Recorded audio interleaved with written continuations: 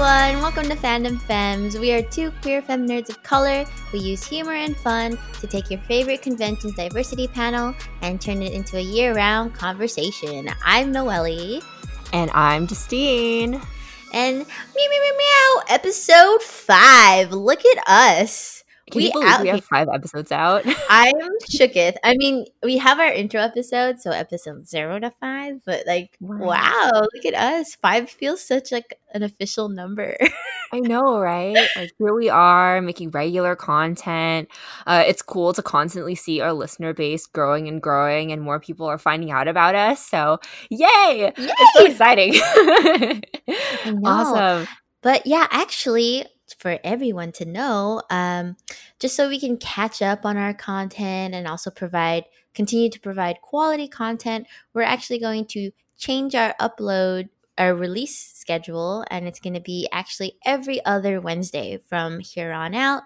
We might have some little cute pop-up episodes here and there, like tiny little mini-sodes, but in terms of our longer episodes, our official episodes, they're going to be released every other Wednesday from here on out. So look out for that. And in the meantime, we'll be sharing some pretty cool content on our Instagram and our TikTok, other social media. So stay tuned for that. Yay. Yeah. And thanks for saying that, Noelle. Honestly, Noelle and I have been learning a lot about the podcasting process as we're going, and with anything, there's only so much you can prepare for.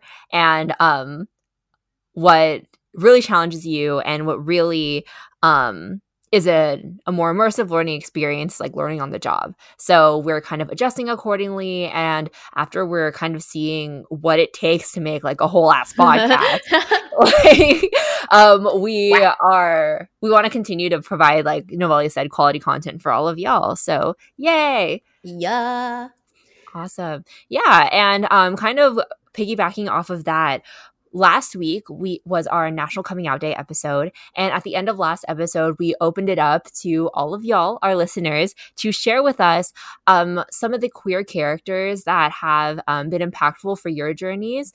And also some characters that you've encountered that are really representative of ways that gender binaries and stereotypes can be challenged and broken. So let's dive into some of the answers that you shared with us. Yeah. Ooh, I'm about to dive in. I'm going to dance to you. I'm sorry. Whoa. Okay. Oh, honey, no, that was not okay. I just wanted to be Trey Songz for a hot second. You know what I mean? Let's go. Oh, my gosh. Oh. Well, next thing you know, Fandom Femmes is going to have our own album. We're going to have, follow us on SoundCloud. We're going to be mumble rappers. Check out our SoundCloud. I know. Wow. It's just going to be, okay, honestly, we'll just get Josh to, imagine just remix all of the, things that we've said, the stupid things that we've said. Yeah. But, it'll be, on repeat. Knock, who's there? You're gay. I feel like that should be a soundbite. Hear that, Josh? We're volunteering you to remix this. Josh, if you're listening to this, I know you're busy this month, but future project. Anyways, back on topic. So we asked all of y'all after our National Coming Out Day episodes to share what characters have helped you come into your identities and what your favorite characters that defied gender norms are. So our first comment is from @Ketzer_apathetic. And I'm just going to read what they shared with us. So I just finished episode 4 and I got teary-eyed a few times. I had a hard time coming into my identity, and a big part of it was missing language. The first word I found to identify with was genderqueer, because I really gravitated towards the breaking of gender expectations, like you mentioned. Wow. Haku and Orochimaru from Naruto were definitely contributors for that, but here are a few more that hit me personally. First and foremost, Sheik from Zelda Ocarina of Time, Kurama from Yu Yu Hakusho, Frieza from DBZ, Envy from Full Metal Alchemist, especially the shape-shifting powers, Aisha Clan from Outlaw Star, Integra from Hellsing, him from Powerpuff Girls. There was an androgynous character in a game called Summon Night 2 who is asked their gender and their response is, I'm a child of the wind. Whoa. Oh my gosh. Also, yes. special shout out to Kim Possible for putting cargo pants in my brain as feminine clothing articles and helping me feel more balanced in my gender without getting bullied. Wow, thank Oh you my so much for gosh. sharing Thank that. you. Oh, I have so much. Like, okay, also Sheik from Zelda. Bombshell. Like, I mean, you can't even see her face, but like just knowing that I mean, spoiler, Sheik is Zelda.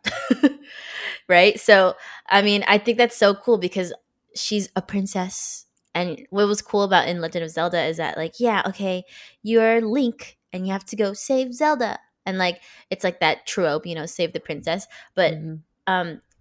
Legend of Zelda always did really well in like breaking that gender norm of like Zelda or like as a princess being helpless. She knew how to fight. I mean, she was literally like Sheik, aka she was so Sheikah warriors are like an ancestor in the lore for Legend of Zelda, and it was like a part of her, like her bloodline. So she was literally like a ninja warrior, like in that realm, and like no one knew. They're like, oh my god, who is this? And like, little do you know, like she's Princess Zelda, bitch. Like like because she got that pink dress or like whichever dress she's got on, and even the newest game, like Breath of the Wild, she's what's really cool is later on I believe you can actually play as her in like the DLCs, but she normally doesn't really have a dress on. She's got like her riding gear on, she's wearing pants and boots and like and she's got her hair back and she's out here sniping bitches, you know what I mean, like so I love that reference. Do you want to talk about Envy? I feel like Oh, heck yeah. because Full Oh my Metal. god. Yes, Full Metal Alchemist Brotherhood is actually one of my favorite anime of all time. And when I was initially watching it, I think, in high school. And at the time, I didn't really know what non-binary was. So I didn't really make the connection that Envy was NB. Haha! Haha. Fun! Haha! I didn't make that connection until later. But then when I found out that it's a huge part of like the fandom, was like, I don't, do they ever make it canon in the show that they're non-binary, or like, because I know the fandom was very loud The about their fandom non-binary is loud. identity. I don't remember them saying specifically that, or even like any pronouns they would use would be he him for Yeah. Envy. Yeah. Yeah, definitely. So I definitely really love that Full Metal Alchemist is getting representation on this list. And also, we can both talk about this, but him from Powerpuff Girls Right? too. You Such knew I was gonna go there. icon. The icon. Oh my god. I Yes. really always kind of wanted to cosplay Oh, as hell yeah. him. I don't know. Growing up, I wasn't so much confused, but I always celebrated that villain because I thought they were so cool.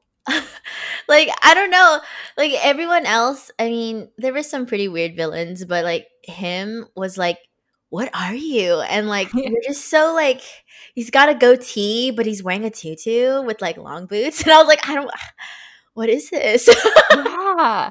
Honestly, and like I remember asking my cousins or the people I was watching with, I was like, is him a boy or a girl? And then in the span of the show, it didn't matter. Yeah. Like, it really didn't matter what or like how him identified. We just really gravitated towards him as a character, you know? Right. Right. Yeah. Love that. Awesome. So thank you so much for sharing with us at Ketzer Yes. _apathetic. Thank you. Do you want to kind of lead into our next comment, Noelle? Of course. Okay, so yeah, our next person is at Julissa_interrupted. So they said, Alex Nunez from Degrassi was a big eye opener for 8th grade Julissa. It was a mix of I want to be you, but oh my god, I want to kiss you, Alex. Alex was the bad girl lesbian, and I thought she was so cool and so misunderstood. OMG, also Jim Hawkins from Treasure Planet was a character I definitely wanted to be. Another bad boy, misunderstood character who I thought was cool. I was never attracted to Jim. I just truly wanted to be him. a lot of different cartoon male characters were on my I want to be you list, and I would channel them if I played fantasy or make believe with friends and pretend I was this swoon worthy dream boy. That's so relatable, Lisa. It's Thank you for so sharing. relatable. So relatable. Literally, as I was reading that comment, I was thinking about, because I used to play pretend all the time. And me and my cousins, especially over summer, we would, every time they would come over, we would quote unquote make movies with no camera. So we would just like pretend all day that we were making a movie. And my boy cousin, his favorite was Lord of the Rings at the time, and they're like, "Oh, who could you be?" He was gonna be like Aragon. Oh, wait, fuck, is that Aragorn. Aragorn, Aragon, whatever. Meow. Yeah. Like a cousin would be like that one girl, elf lady, you know. And I was like, "I'm gonna be Legolas." I want to be Legolas. You see how he got up on that fucking horse? Badass bitch. What you looking at? I'm gonna throw that back like a Cadillac. Oh my god. Like, I also, speaking of Legolas, like, how beautiful was he? Like, like, as I mean, yeah, Orlando Bloom, but like also um just like his character design, because not only, yeah, he's a fighter that's like not to be messed with, but also extremely graceful in the movements and also in his morality and how he interacts with people. And I was always like, ooh, making me feel things, but also I want to be like you, like exactly what you said, Lisa. So thank you for sharing that. Yeah, most definitely. I also grew up with Degrassi as well, and it was like teen shows like that that really exposed me to Yeah. queerness for the first time. I'm like, Mhm. what? These are like real girls and they're like kissing on camera. What? Right, right. I'm like, What? this was allowed. So loud. I'm This like, allowed. I can do this. Like, what? I mean, they're in high school. I'm in almost high school. Because I'm pretty sure when Degrassi came out, I think I was in middle school or like, Same. yeah. So I was like, is this what high school's like? And then I go to high school. I'm like, all right, it's not like Degrassi. Bro. Yeah, I know. Yeah. Drake wasn't there. I didn't have Drake at my high school. So, anyway, We'll add that to our quote pile. I didn't have Drake at my high school, so it's not like Degrassi. Oh my god, hashtag relatable content. But yeah, so our another comment that we wanted to share was from at Queer Delion. Super cute username, by the way. They say Santana Lopez from Glee and Emily Fields from Pretty Little Liars is when I started to realize anyone could be queer, not just to stereotype masculine women. I think this is Cosima Nyhouse from Orphan Black helped me accept it. Lexa from the 100 made me realize the need for representation. And Alex Danvers' coming out scene was the most relatable. Meaning you can come out at any age. Yeah, thank you so much for sharing that. Yes. I also used to watch Glee and Pretty Little Liars, and I think specifically in those characters, Santana and Emily, it was really interesting to see brown queer women like who were very feminine, who like they had long hair, they like dressed very feminine as well. So before that I had a very clear picture, like you said, about what lesbianness or like what being in the LGBT community was supposed to look like, which is typically, and like prior to this, a lot of the representation that was given for queer women in media was this very masculine aesthetic. Like they had to align with maleness in order to be considered a valid member of the LGBT community, you know? So it was really cool to see those characters too. And even now in some of the shows that I watch, like one of my favorite shows ever is Brooklyn Nine-Nine. And Rosa Diaz is another character like that. What I liked about her story is, spoiler for Brooklyn Nine-Nine, actually, yeah, spoiler for Brooklyn Nine-Nine. Rosa Diaz is a bisexual character who's played by a bisexual actress, which is amazing. And a lot of her story, spoiler alert for Brooklyn Nine-Nine, as she comes out, it shows the complexity of what it means to come out to immigrant parents and what it means to kind of navigate that cultural tension with being who you are, because something that I've realized too, like at the intersection of a Filipino identity and also an American identity, like your Filipino identity, in my experience, has been very much about like, we can't rock the boat. We're representing the family. You need to honor your parents and honor your ancestors. So don't be different. Don't do anything deviant, or that will potentially draw negative attention to you. But then my American upbringing is saying like, do you fuck what anyone else thinks? Hell yeah. Person. So with these two identities kind of at war and at odds when you're coming into your queerness, that's something that I saw displayed in Rose's story on Brooklyn Nine-Nine. So I super appreciate you for sharing that at Queerty Lion. Yay, thank you so much. Yeah. So let's go ahead and dive into our topic for today. Speaking I love of how we never even like said what the topic was in the beginning. Oh yeah, we totally didn't. We totally didn't. But that's a good segue, actually, because like so we talked about seeing yourself in the media and seeing the intersections of Asian immigrant identities with the media that you're consuming. This is the super roundabout segue, but bear with me. Come on this journey with me. I'm a bear. I'm bearing with you. Right. XD. I'm sorry. Why did I think about... Have you seen... Tangent. I'm sorry. Have you seen that video, that picture where it's like when you're cute on the outside but kinky on the inside, and it's a picture of Rila Kuma like hanging from the ceiling, all like tied up with rope? I know, but that's definitely an image you need to send to me. Oh hell yeah, we're gonna do that. Yeah. But what was it again? Kawaii in the streets, hentai in the sheets. Oh hell yeah, definitely. Anyways, so when we first kind of conceived the idea of this podcast, something that we wanted to do was really make it ours by highlighting the fandoms that we were both a part of. And we established this very early on that we don't have to necessarily make episodes on things that both of us know. Right. It's okay to give like the other, like, right, Noelle? Like, yeah. Basically to, honestly, this is what we do in our everyday conversations anyway, is we learn from each other. So literally today, Justine learned from me about Naruto episode 2, right? Yeah. Episode 1? Technically 1. Technically 1. Episode 1. So today I'm learning from Justine Sensei. Wow. And today we are going to talk about one of my super important superhero to me, which is Silk. Haha. Indeed, yes. Silk is a Marvel hero. Her series came out in 2014, and we kind of wanted to talk about it for this episode because it's very timely.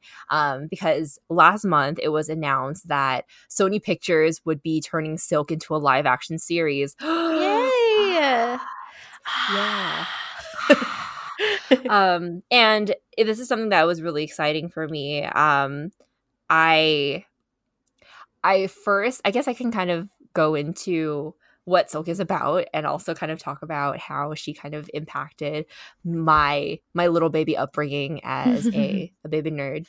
So I'm just going to go ahead and read the synopsis straight from the comic book. Yes. And so all the pages have every issue, I should say, like has this little synopsis section. So I'm just going to read from this. Wow, story time. Wow, we love. Okay.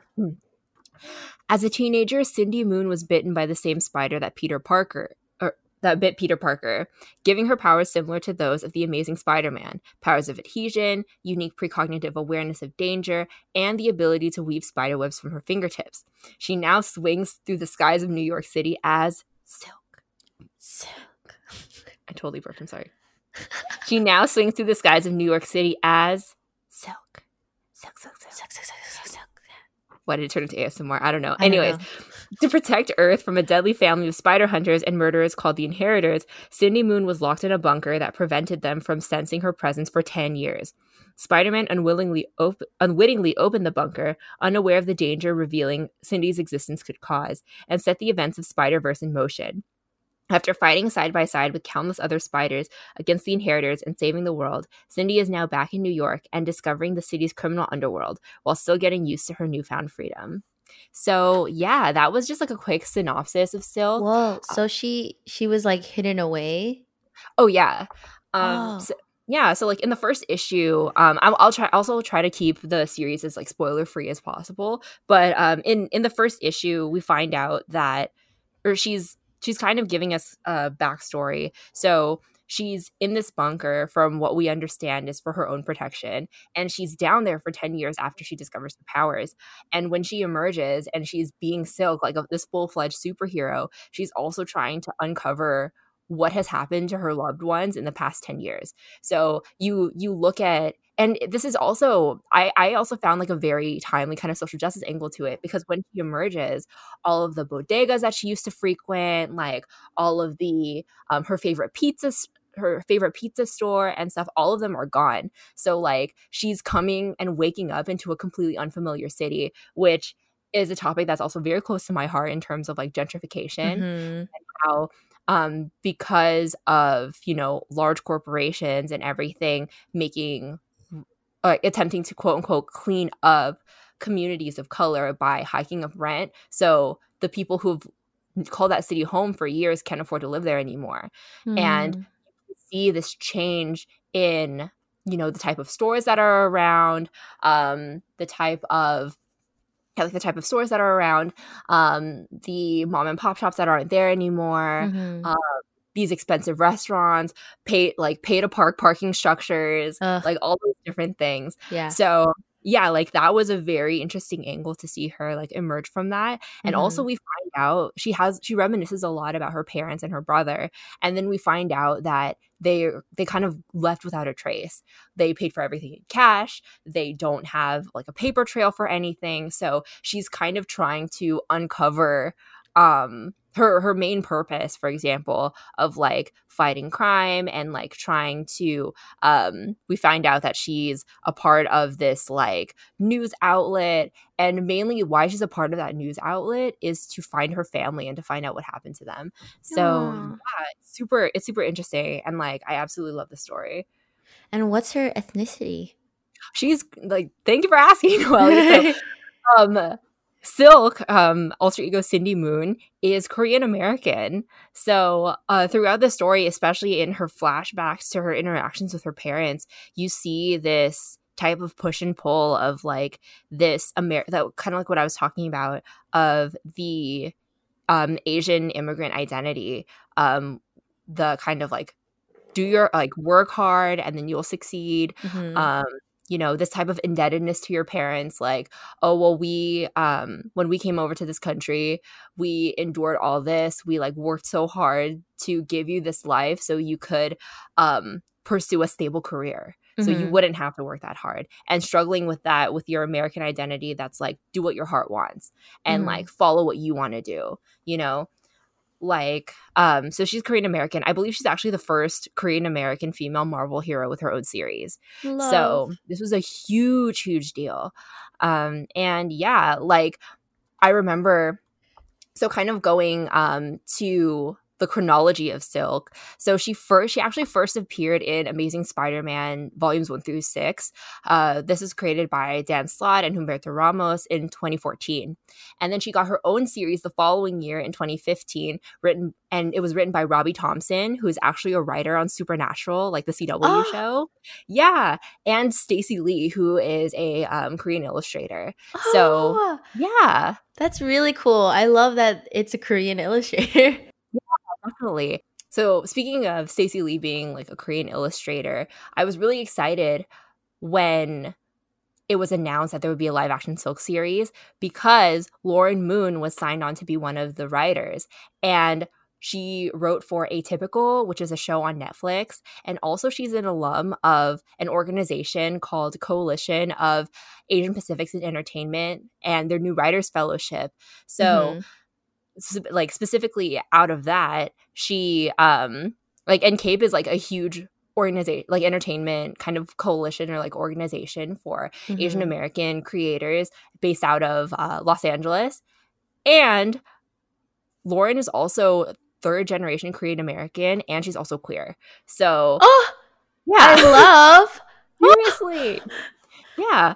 And actually also kind of going back into Silk's lore, she, even though her solo series isn't happening right now, she's still active in the New Agents of Atlas, which is a series that actually brings together a lot of Asian superheroes. So if you're familiar with Amadeus Cho, he was the Hulk, and now he is known as Brawn. Miss Marvel, Kamala Khan, who is who's Muslim and Pakistani, like she's a part of that. There's like a K-pop superhero named Luna. Shang-Chi is a part of this coalition too, and Wave, the Filipino superhero, she's actually a part of that New Agents of Atlas as well. So Silk is still alive and kicking over there, but yeah, it's really exciting to see her get her own live action series.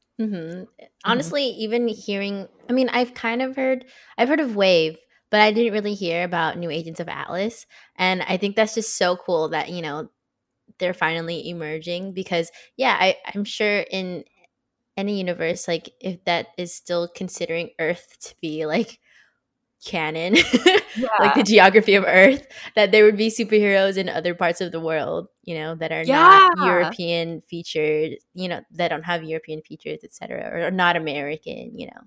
Yeah, and like that actually brings up a really interesting point too, because like with this like Pan-Asian coalition of superheroes, they're mainly, so I've only read like a couple issues of New Agents of Atlas, and for example, Wave, she's known as like the protector and like the guardian of the Philippine Sea, because like who knows how to protect her people better than like one of their own, right? And rather than like the Avengers or like Captain America coming to another country and like saving them, like in the Avengers movies, we see like shrines and stuff to Iron Man like in other countries. So it's really cool to see, kind of like one of their own being their guardians and like being their protector. I love that. Yeah.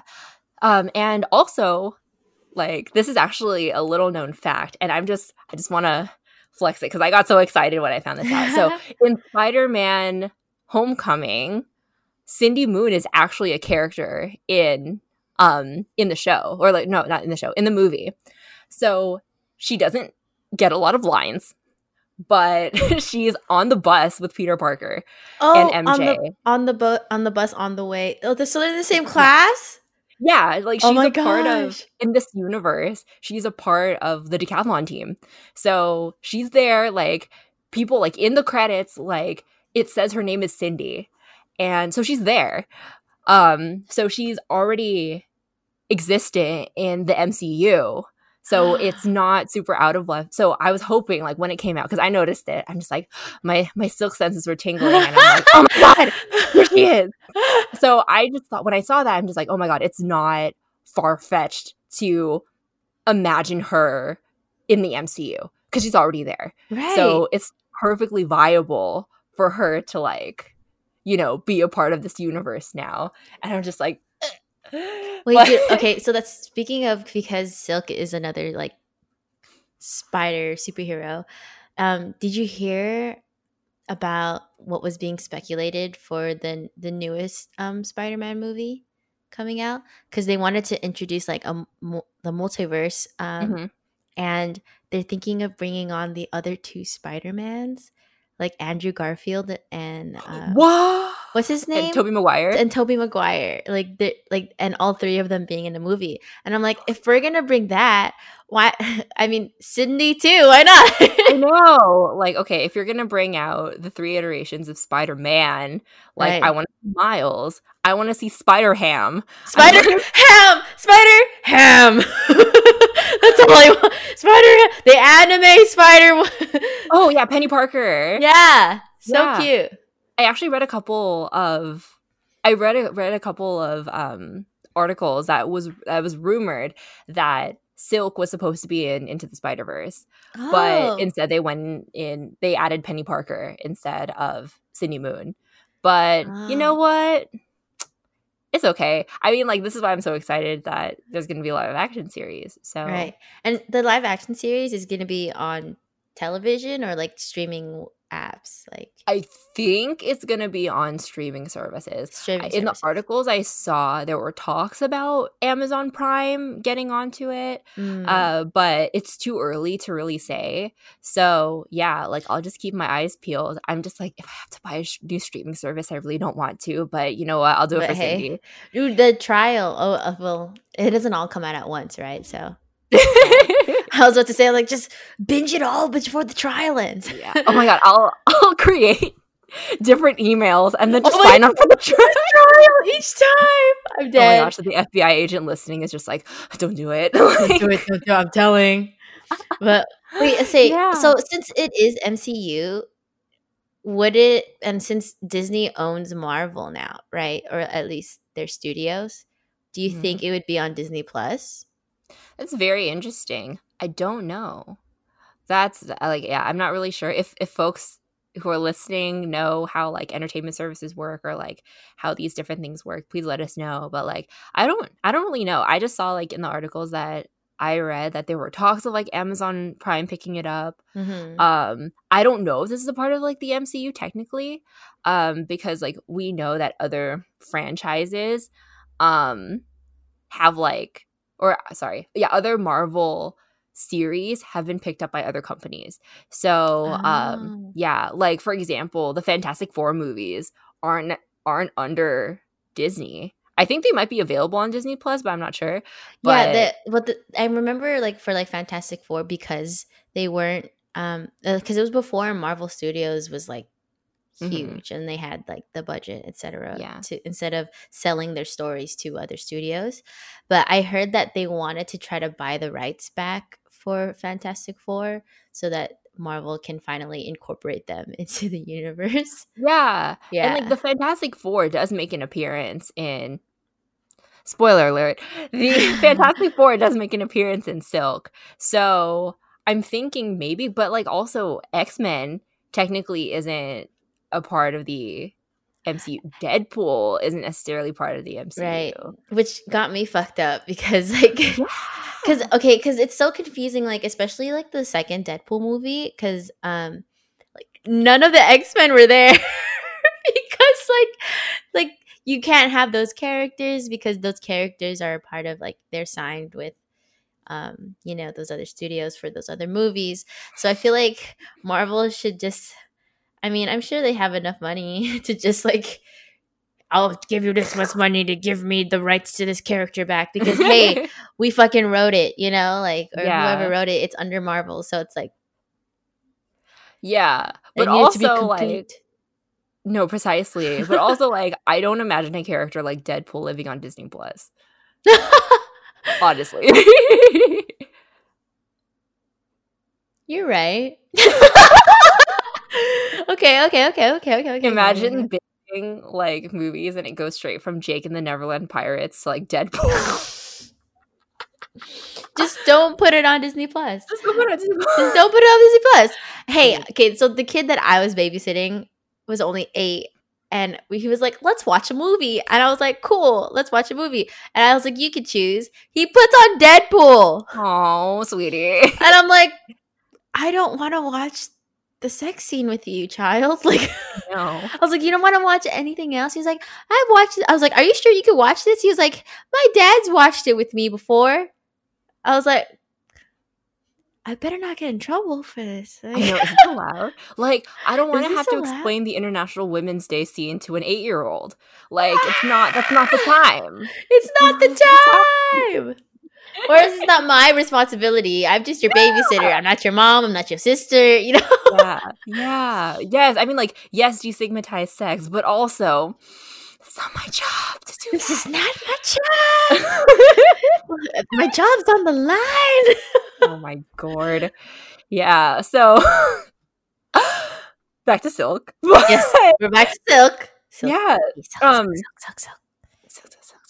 yeah, I think like also kind of how Silk was important to my personal nerd journey was that previously, I mean, Noelle and I have talked about this like ad nauseum on this podcast about how gatekeeping, especially cis male fans, Stop. barring yeah, like barring female fans for like or femme fans or like queer fans from participating in the fandom and almost having them have to cross this imaginary threshold to prove themselves to be that.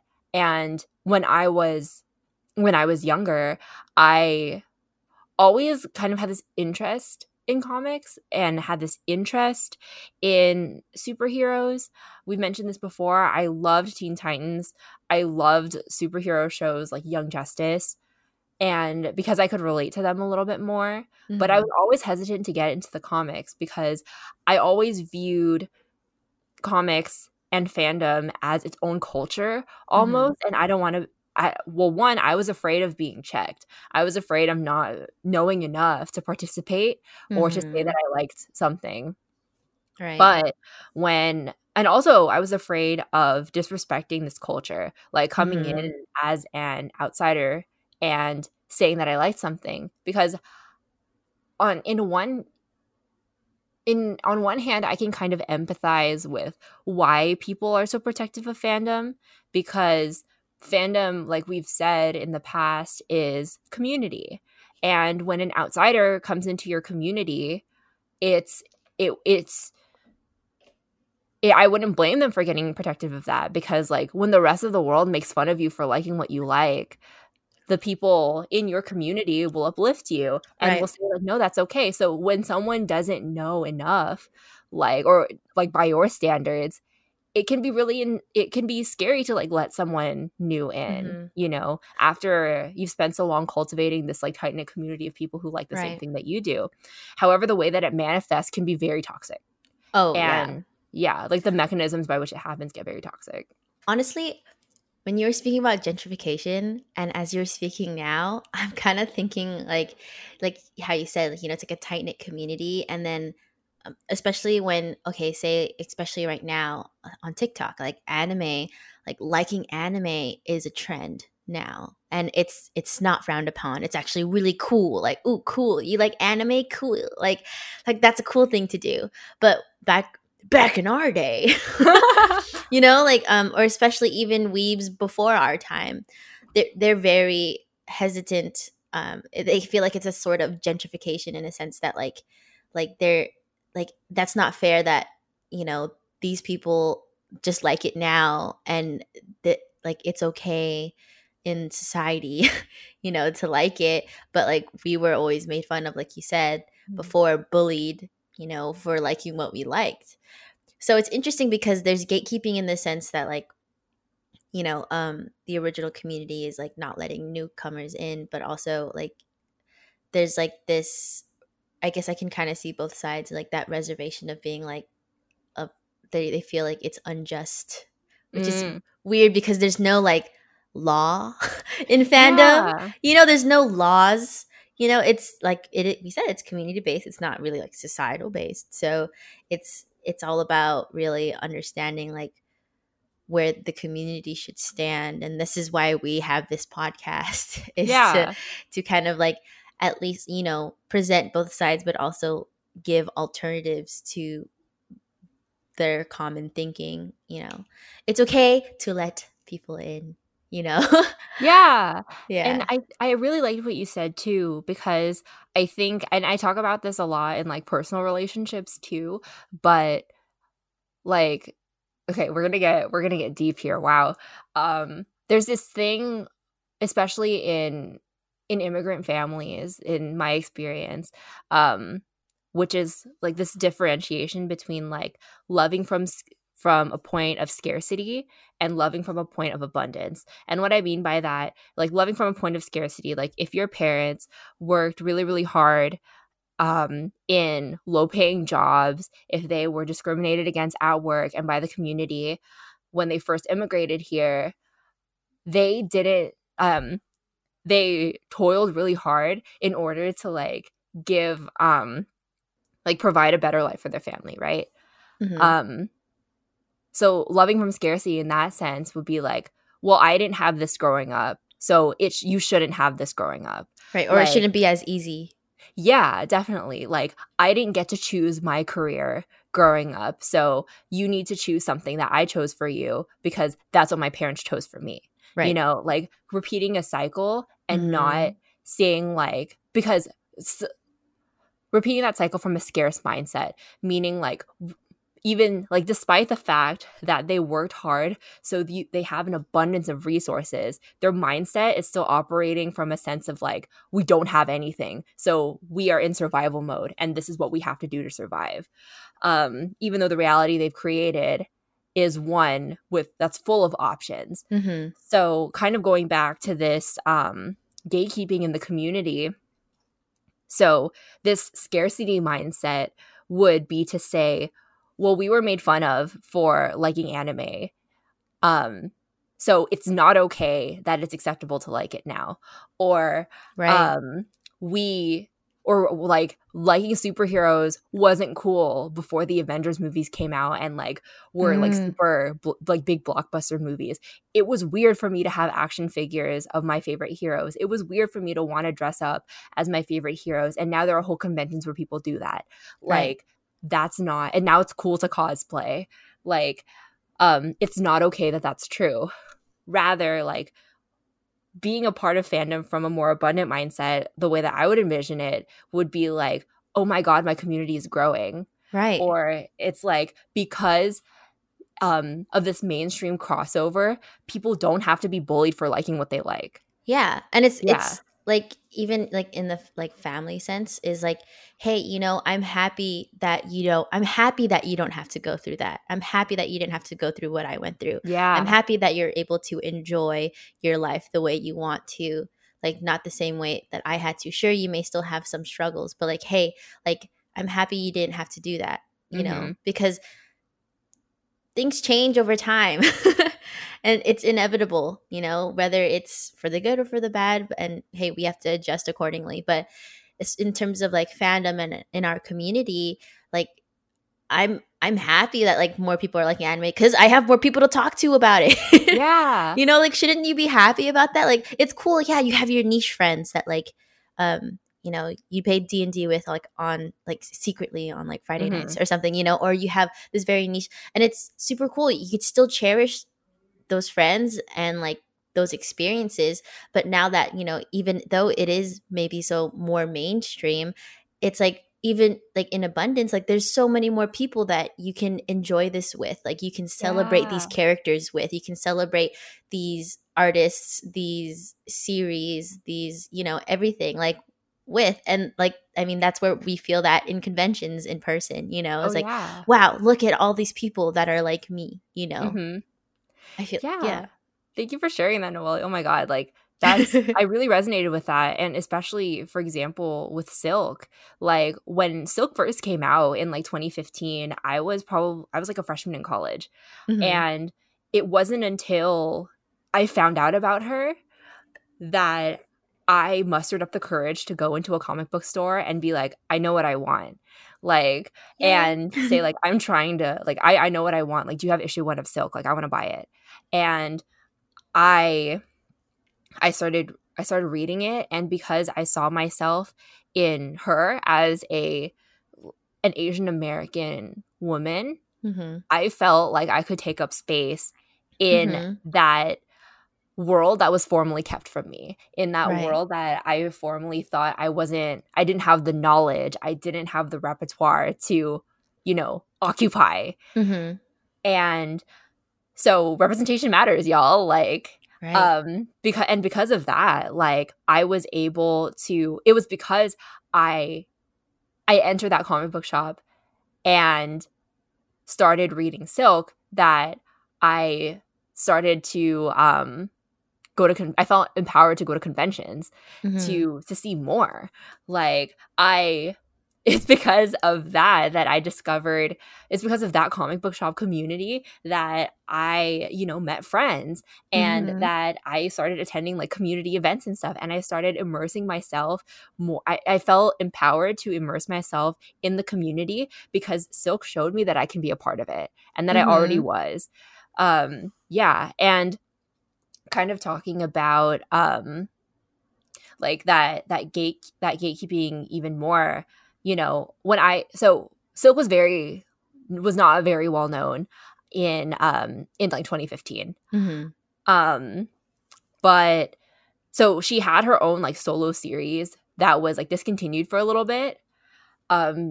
And because of like the comics weren't selling. And this is something that we see a lot, like, or that I've seen a lot in the superhero franchises that I follow. Like, for example, Young Justice. It took so long for them to get a season 3 because their toys weren't selling after season 1 or 2. Like despite the fact that the show was an excellent show and it had like amazing characters, it had such like a robust cast of like young superhero characters, it was discontinued because it like people weren't like it wasn't making money.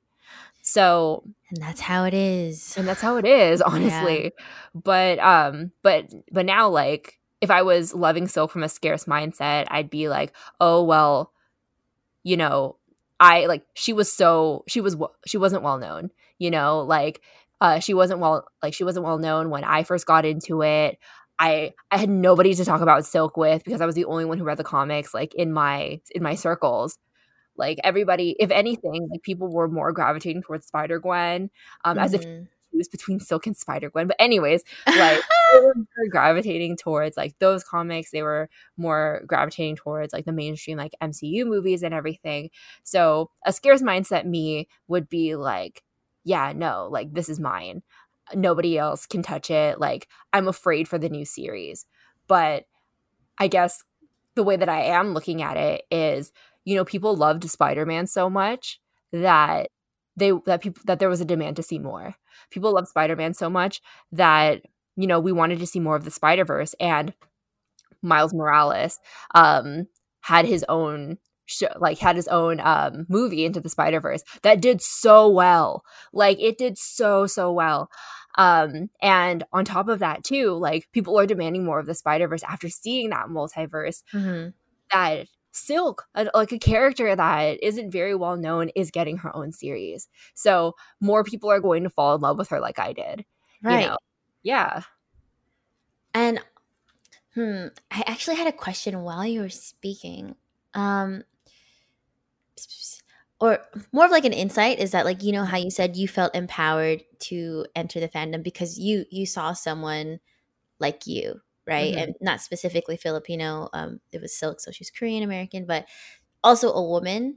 And so what I imagined is that, like, other young females, going through the same thing is like, I feel like there are probably so many more like you basically that are just like waiting to see themselves, in a medium like comics to be able to be like claim that as theirs, and be like, okay, like feel relieved like you did, like I can enter now, Yeah. And it's sad that there is still that feeling, that but hey, it's progress in terms baby of steps. like, yeah, baby steps. And I mean, comics have been around for, I don't know the history of comics, but many a years. Very long time. Very long time. And considering, it might be a little late in my opinion, but hey, like at least it's existing. And would you say it's thriving? Like these types of stories? I think so. Definitely. There's definitely a demand, because there's a demand for more diverse stories. It's kind of ushering in the way for new creators to kind of have their voices heard and to have stories of characters from marginalized backgrounds told by people in that community. Yeah, so it makes me really happy to see that representation. And I'm really happy with the Silk adaptation of the live action one. They're prioritizing female Korean voices, like female Korean American voices. Yay! Yeah. We love what's it called?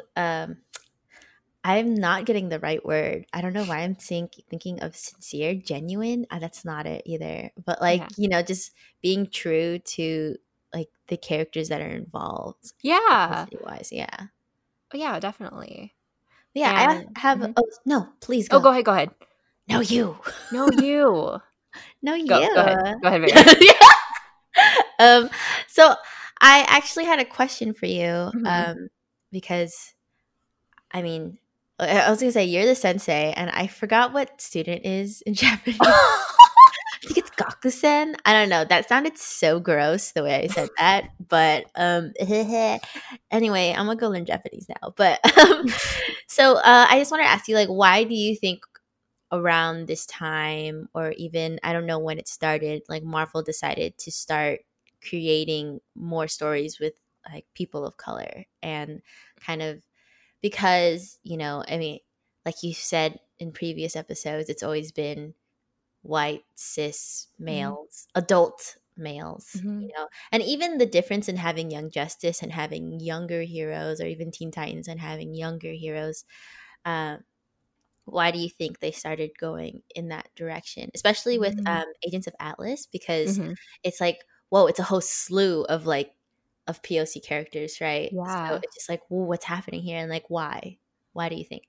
Yeah. I think like for me, thank you for the question. I think I kind of have like two sides to this answer. So one side to this answer is definitely kind of cynical and it's like profitable, you know? Um, Mm-hmm. but kind of at another end to that is that people are being loud about what they want. Mm-hmm. And there's a demand for it. And there's always been this demand. But I think, or I like, in my opinion, I think that it's only, even though this demand has always existed, it wasn't until recently that these voices, these demands are getting a platform to be heard.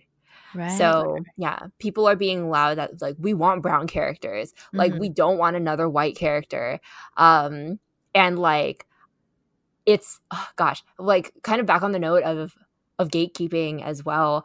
I've heard so many like gross comments about you know the fact like people are equating having more diverse characters in shows is being quote unquote PC. And if that's a as if that's a bad thing, how like, oh my god, like I wish in this specific game, like I want to play the main character, but like, does she have to be black? Like, does she have to be a woman? Like, yeah. And like, also, even stuff like, okay, this is kind of tangential, but I remember being so excited when it was announced that the new host of Blue's Clues was Filipino. Yeah, I Yeah, was so excited.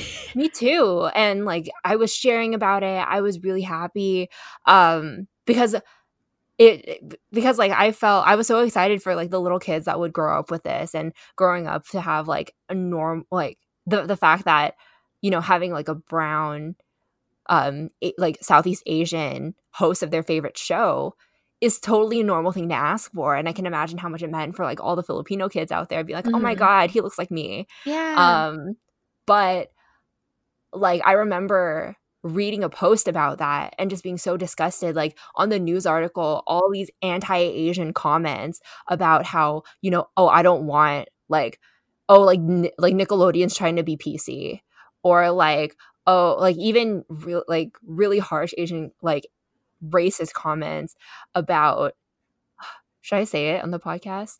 I You like can have a content warning. Yeah, I mean, okay, content warning, anti-Asian sentiment. I even saw a comment under under the article that was like, "Oh, he's gonna eat Blue," because like the stereotype is that like Asians eat dogs for some Dogs, yeah. reason.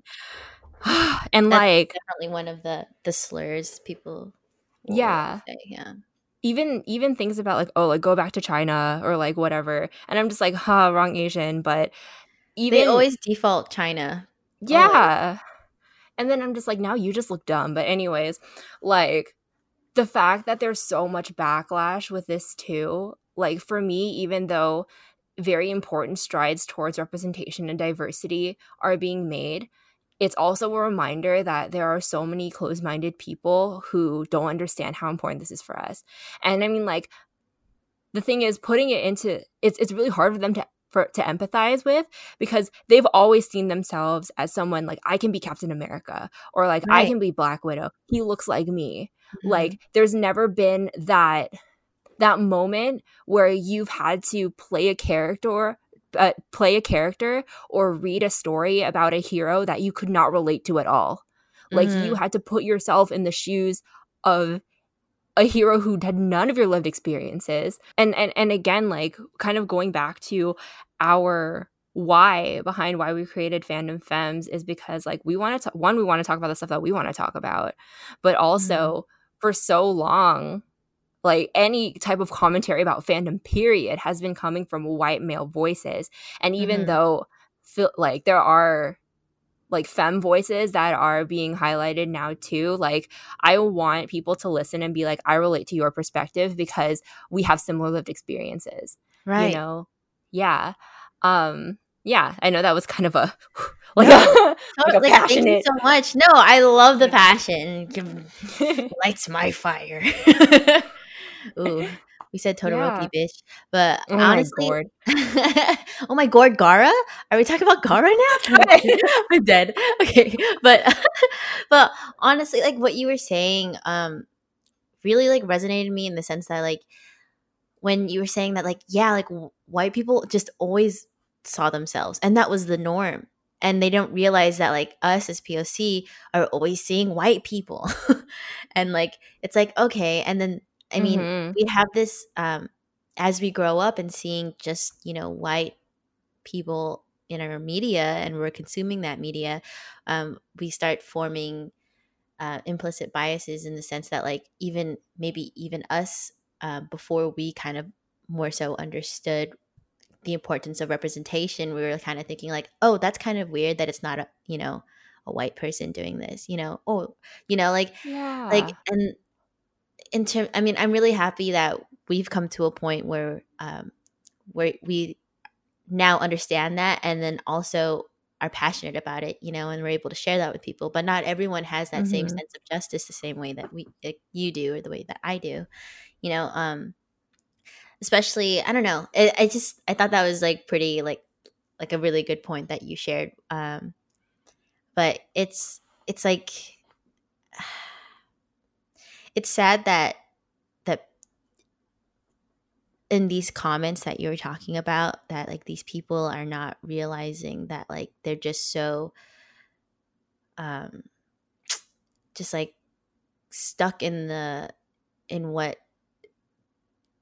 it's not even like just about them, but it's also about like society in terms of like what has been like solidified as like the trends, or as like what is normally portrayed, in everything, what like even besides TV shows, what even game shows hosts, like, or even like any like because um I mean the television was created here in America, right?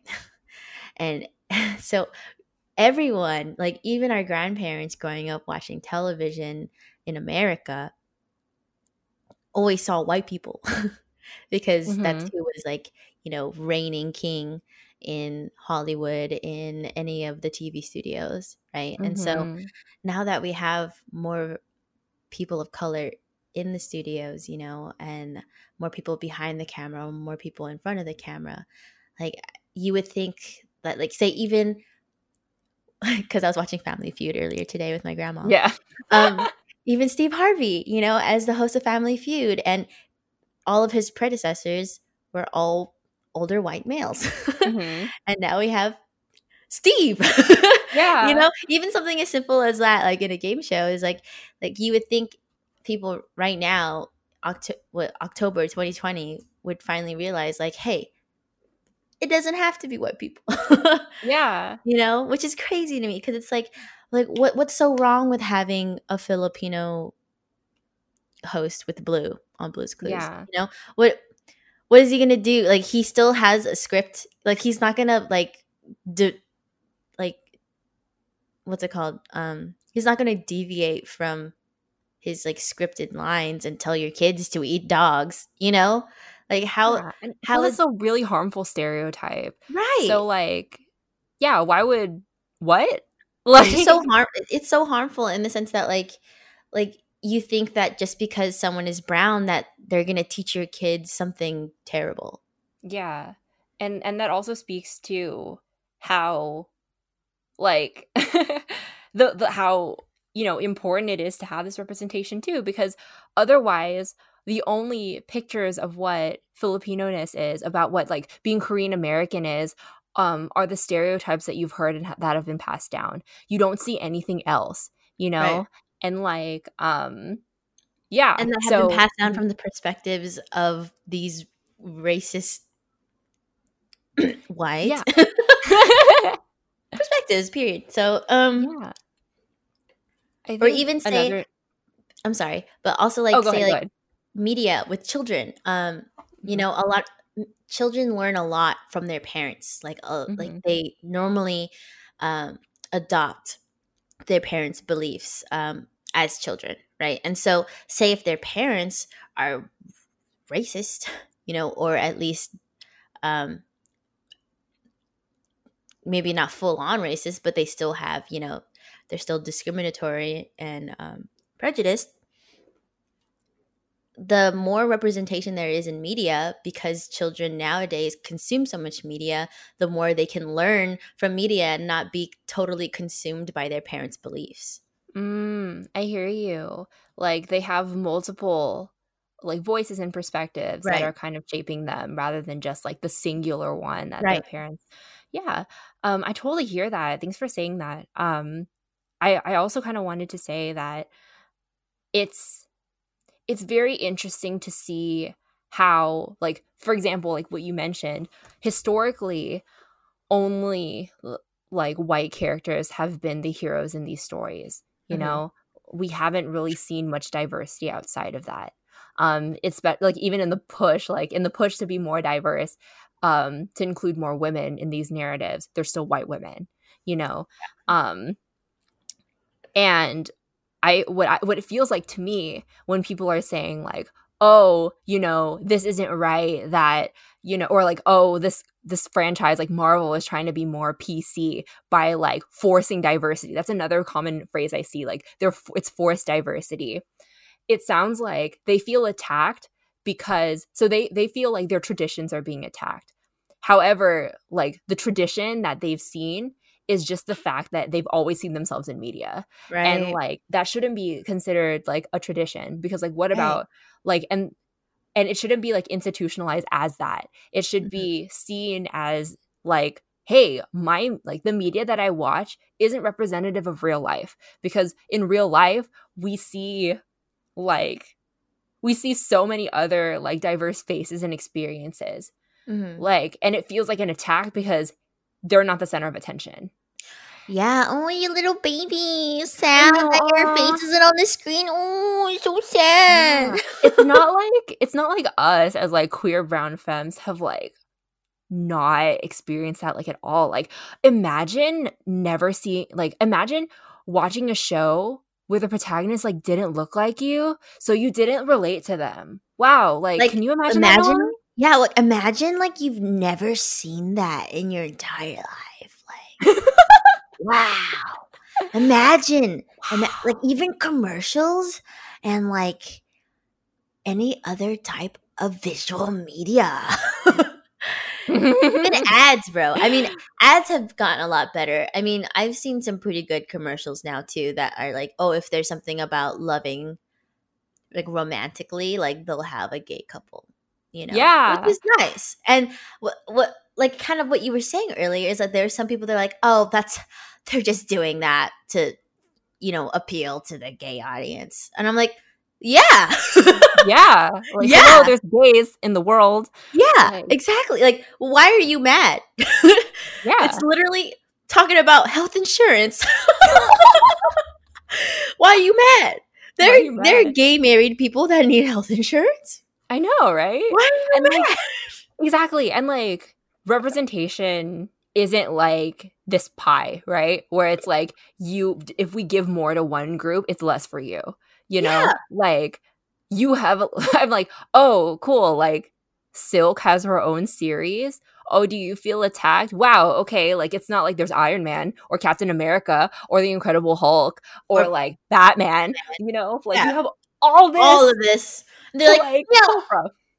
no, Give it back to me. Or like And I'm when people are like, fucking oh my god, selfish. where's Cool. White History Month? We have Black History Month and Oh Asian my Pacific god, that's Islander a Heritage whole Month. thing. Or like what is Month it is when White History Month. they're like, oh, where's the straight flag? Oh yeah.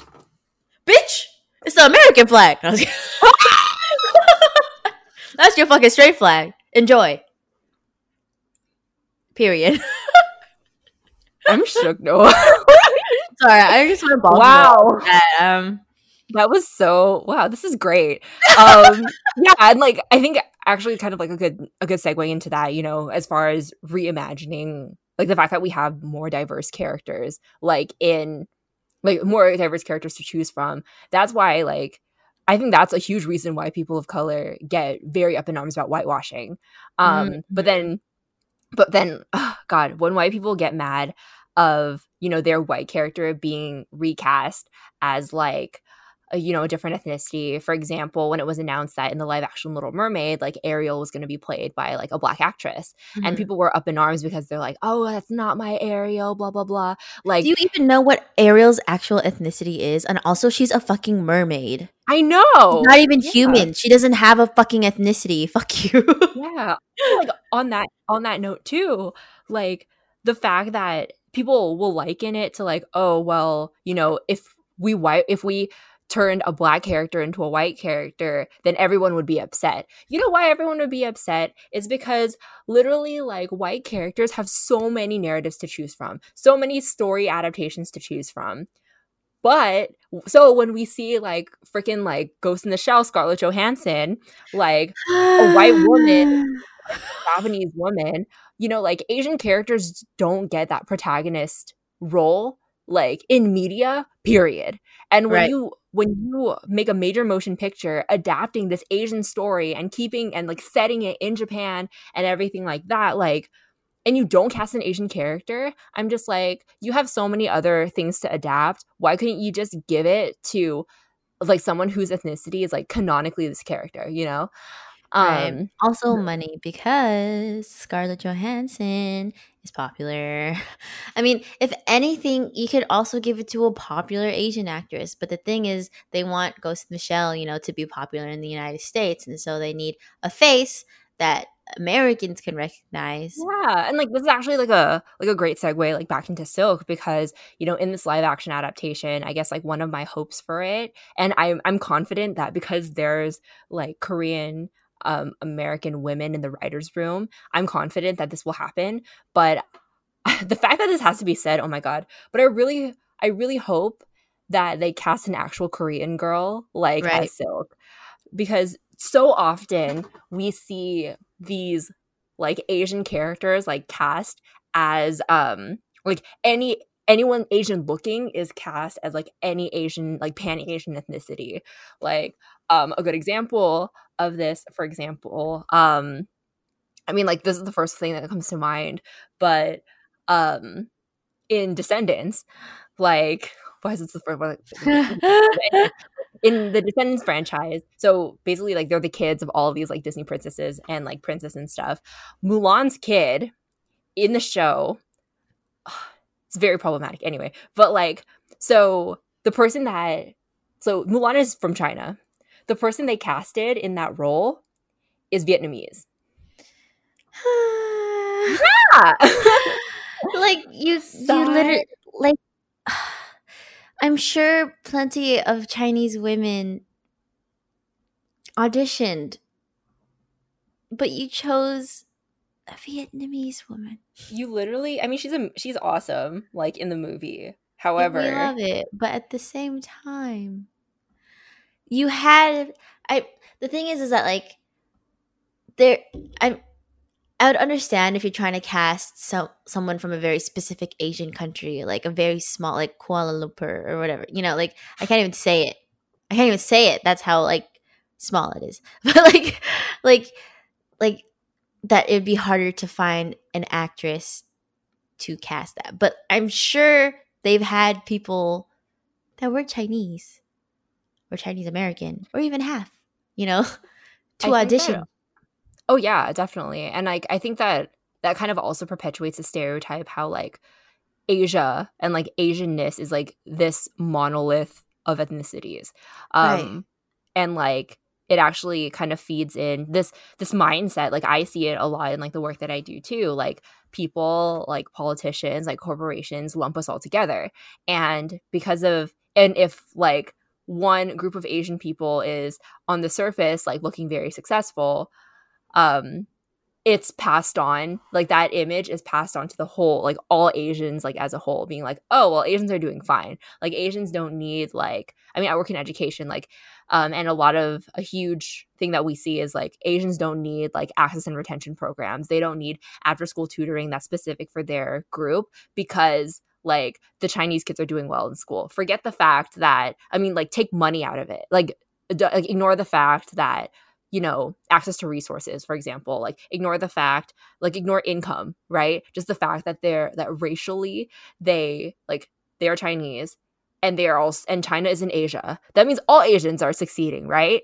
Like, yeah.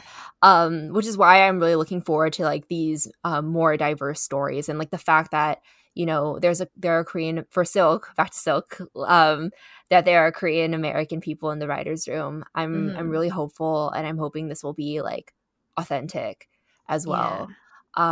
Yeah, and like I guess kind of going into like a little senti part about why Silk was so important for me is that I really like, she was to quote Adrian Raphael, she was mine. But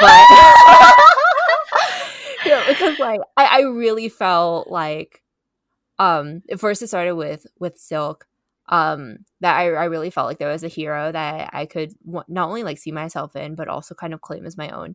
Because yes, I'm not Korean American, but the fact that, you know, her parents are immigrants, like the fact that she's a big sister, like the fact that, you know, so much of who she was kind of like at odds with her Asian identity and the traditions and expectations that came with that, and also her American identity and the traditions and expectations that came with that. Like that was something that I loved to see.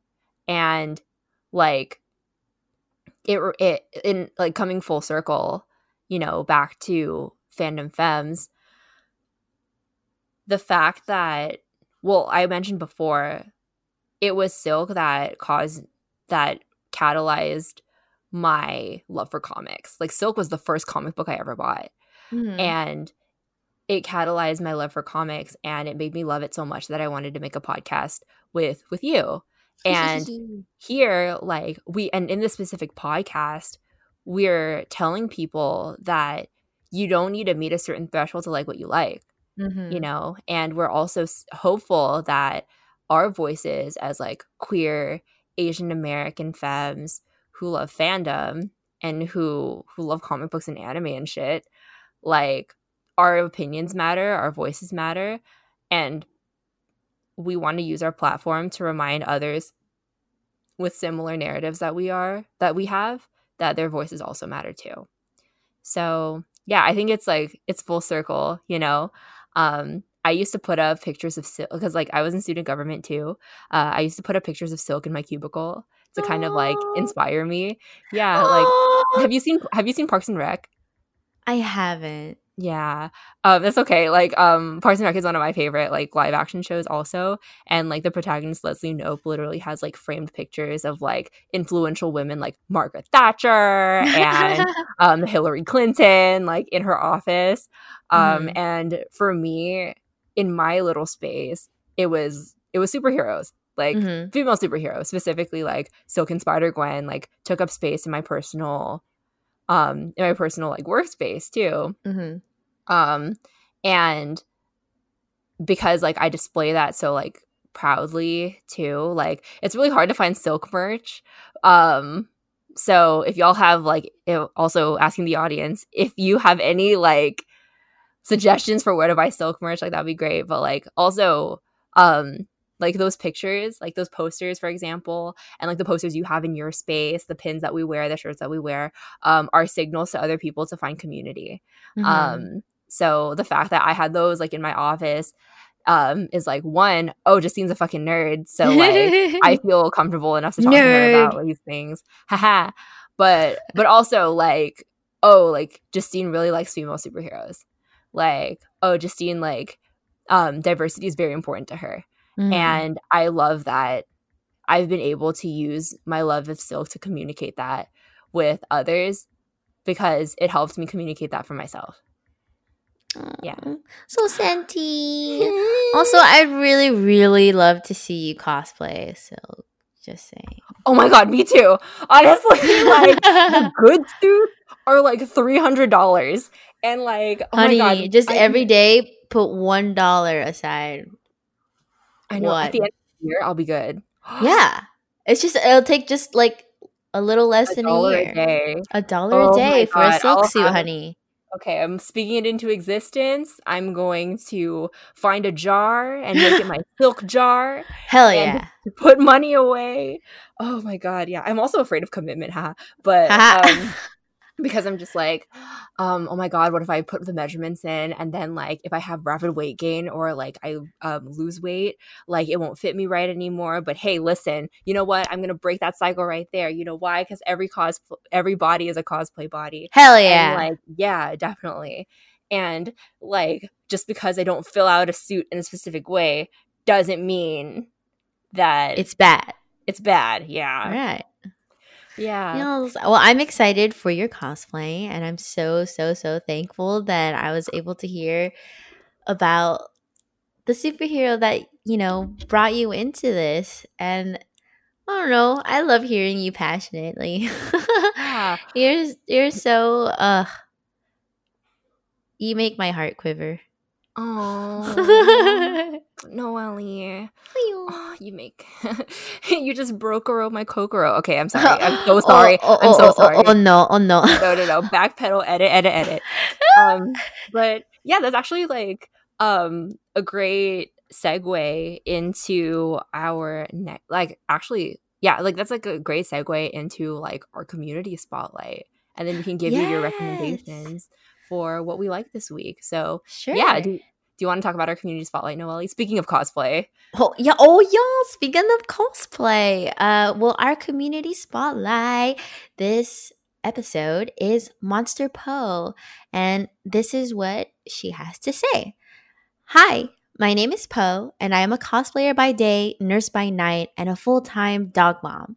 If I am not fighting COVID-19, you can find me spending time with my loved ones or working on a cosplay project. Currently, I am part of a KDA/Blackpink inspired group called KINDA. So KINDA. And their Instagram is at KDA underscore KINDA. So like KDA kinda. I love that.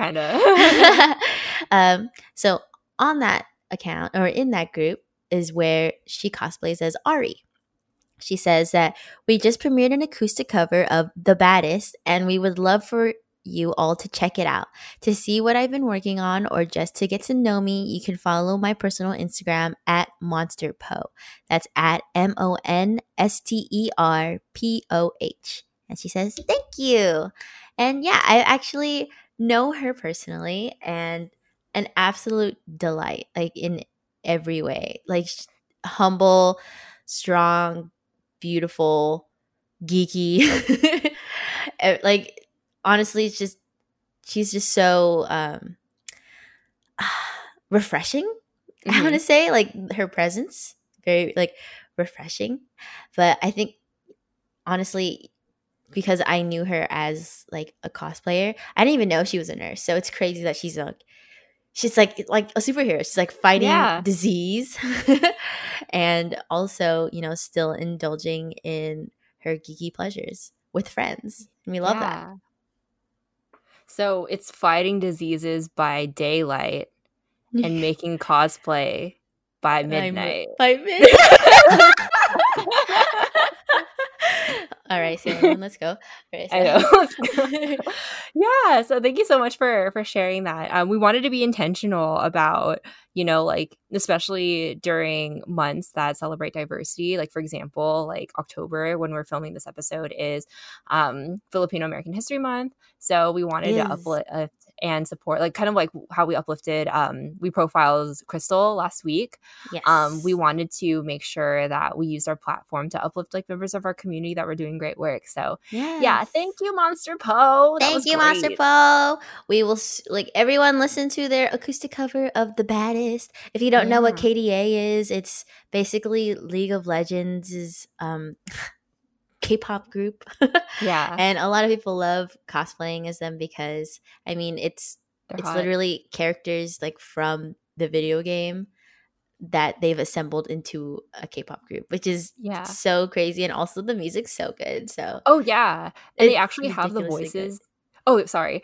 No, go. Yeah, it is really good. And they actually have, like, voice like, the voices of, like, K-pop idols, Mm-hmm. like, in the group. Like, Yeah. there are 2 members from G Idol that were Yeah, G in, Idol. that were in Pop Stars, like They're Madison also in The Beer. Baddest too. Oh, yeah, so, like, Yeah, it's an they actual lineup yeah, that well they kept the girls from G Idol, and then they changed the American artists for the next song. Ooh. Yeah.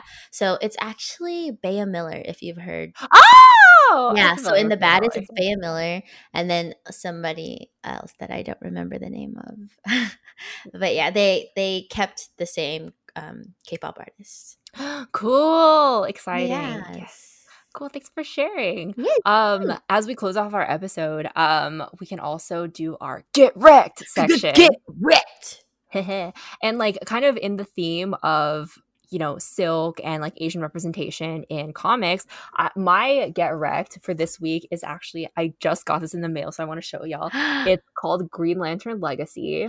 Oh, And yeah, and it's written by Min Lei and illustrated by Andy Tong. And what's so cool about this is that in this iteration of Green Lantern, it follows the ring, like the Green Lantern ring, being passed down through generations of a Vietnamese American family. oh my gosh. Yes. Oh my gosh. That's so cool. And it's amazing because like the author, I had the opportunity to like volunteer for a virtual reading that Min Lei was doing as a part of VALA, which is like the Vietnamese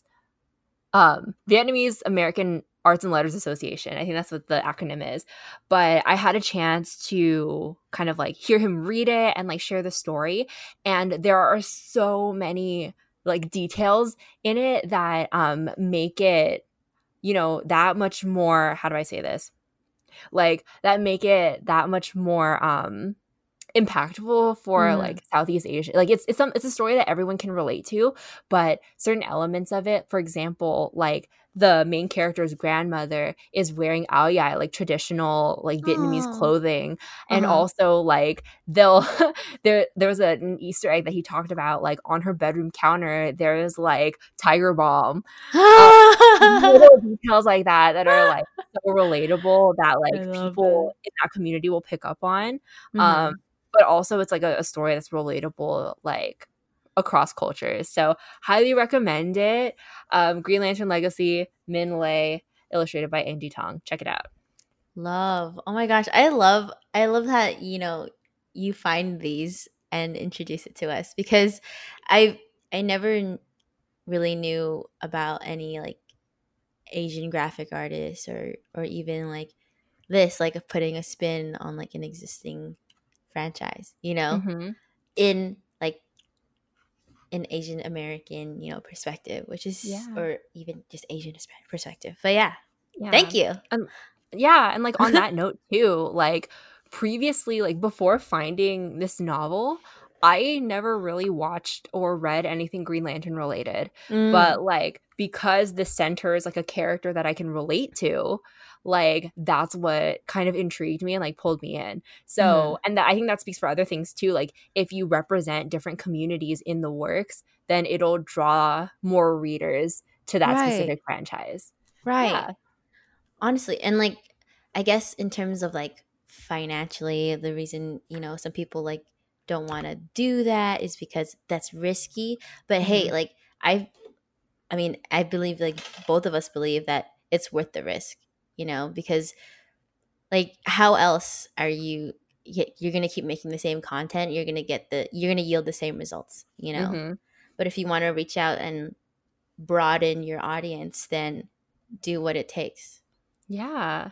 Yeah. Thank you so much for that, Noelle. And yeah, everyone check out Green Lantern Legacy. Yeah. So Noelle, we for our friends at home, we like outline all of our episodes. And when I was reviewing the outline for today's episode and I saw Noelle's Get Wrecked, I'm like, what? So do you kind of I'm very interested in this explanation, Noelle. All right. So I know it sounds sus. It looks sus. Sounds sus. Before I'm just gonna say what is written there. It says, "I want to eat your pancreas." It sounds really confusing, but it's actually an anime movie, and it's a tearjerker. It's a kind of romance tearjerker, and when I say kind of, it's because what's interesting is not really spoiler alert, but the two characters, male and female, they have a relationship that is not explicitly romantic.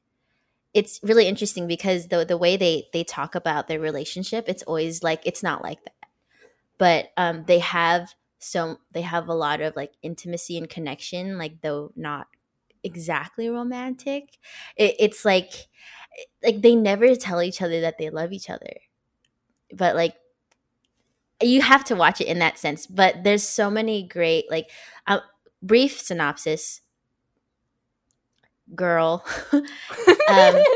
has an illness in her pancreas, and the reason why I guess this is kind of a spoiler. I mean, it's not really, but it's called "I Want to Eat Your Pancreas" is because in the very beginning of the movie, she explains like that she read in like old folklore or something is that if you have an issue in some part of your body, it's a way to help heal yourself is to eat that same like organ and ingest that organ yourself, you know? So in her terms, like is like her pancreas is ill and stopped working. And so the "I want to eat your pancreas" is like it is kind of like their "I love you." So it's literally it's so interesting because the male protagonist is unlike any other male protagonist that I've met. Very I'm gonna just leave it at this: stoic. I mean, we've met stoic characters and normally they turn around pretty quick, but this guy, I guess you could say it's like melancholic in a way, but you know how like they have those movies where it's like, all right, cool, I'm not crying yet, and then like kind of right towards the end you're like, oh fuck, is this where I'm gonna cry? And even if you do anticipate you're gonna cry, you're like, oh fuck, I'm crying. Like here I am. I was like, I knew I always heard about this movie. I just watched it yesterday, but I've always heard about this movie. I heard it like, you know, like it's always on the TikTok list of anime that like that makes you cry or whatever. And I was like, all right, I know I'm gonna cry, just don't know when. And then like at the point where I'm like, oh, is this the part? And then I'm like, it is the part. Like and so yeah, honestly, give it a good look. It's only I think it's an hour 30, but Nice. I don't think it's on Crunchy or anything. Me and my friends watched it on maybe I don't know Go Anime. I don't know. You can find it. Just Google that shit. You know what I mean. But You know what it is. it's if you feel like what's really cool though is like how I was talking about is like that idea of like love and not the conventional kind. I think that was really cool, even if it's between two teenagers, because you know normally as teens you think it's either love or it's not, you know, like I love this person or I like this person as a friend, you know, it's like or this person's a stranger, you know, like the lines are very distinct in terms of that. But here it's from everyone's perspective because a lot of people are like misunderstanding what's going on between them too. It's like there's and in this misunderstanding people are like you either do this or that, you know, they're like it's not like that, you know. So it's like it's so interesting and to see this type of relationship, so I would recommend that. Yeah.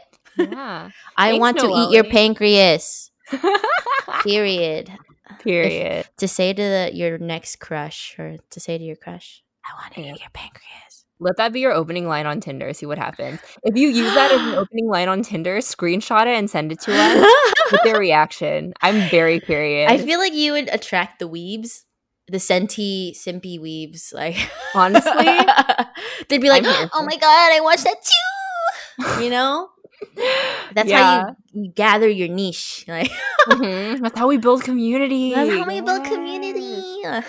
Oh my gosh, I feel so fulfilled after talking. Like, I'm so glad I got to share like my feelings about Silk with you. Yes, and honestly, like Noelle, with all your recs too, sometimes I'm kind of hesitant when people like recommend me stuff, because sometimes they'll say like, oh my god, this is really good, and then it's like a super misogynistic movie, or it has like really bad queer representation, and they're like, oh, there's gays in it, I thought you'd like it. But like, whenever you recommend something to me, like, this, not only are our tastes very similar, but like our desire for like well-rounded representation in media is mutual. So like, if you recommend something, I'm gonna trust that it's good.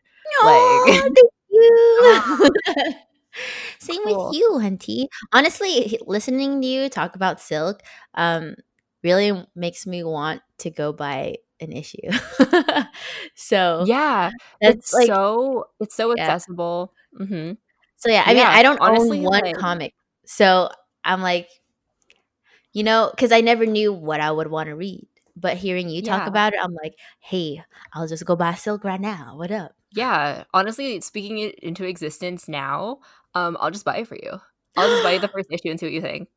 Oh my god, just I literally have goosebumps on my arms. On recording. If you can see, you can't because my camera's trash, but I literally have goosebumps on my arms. You're so sweet. Thank you. Oh, yeah. I love you. Wow. Oh my gosh.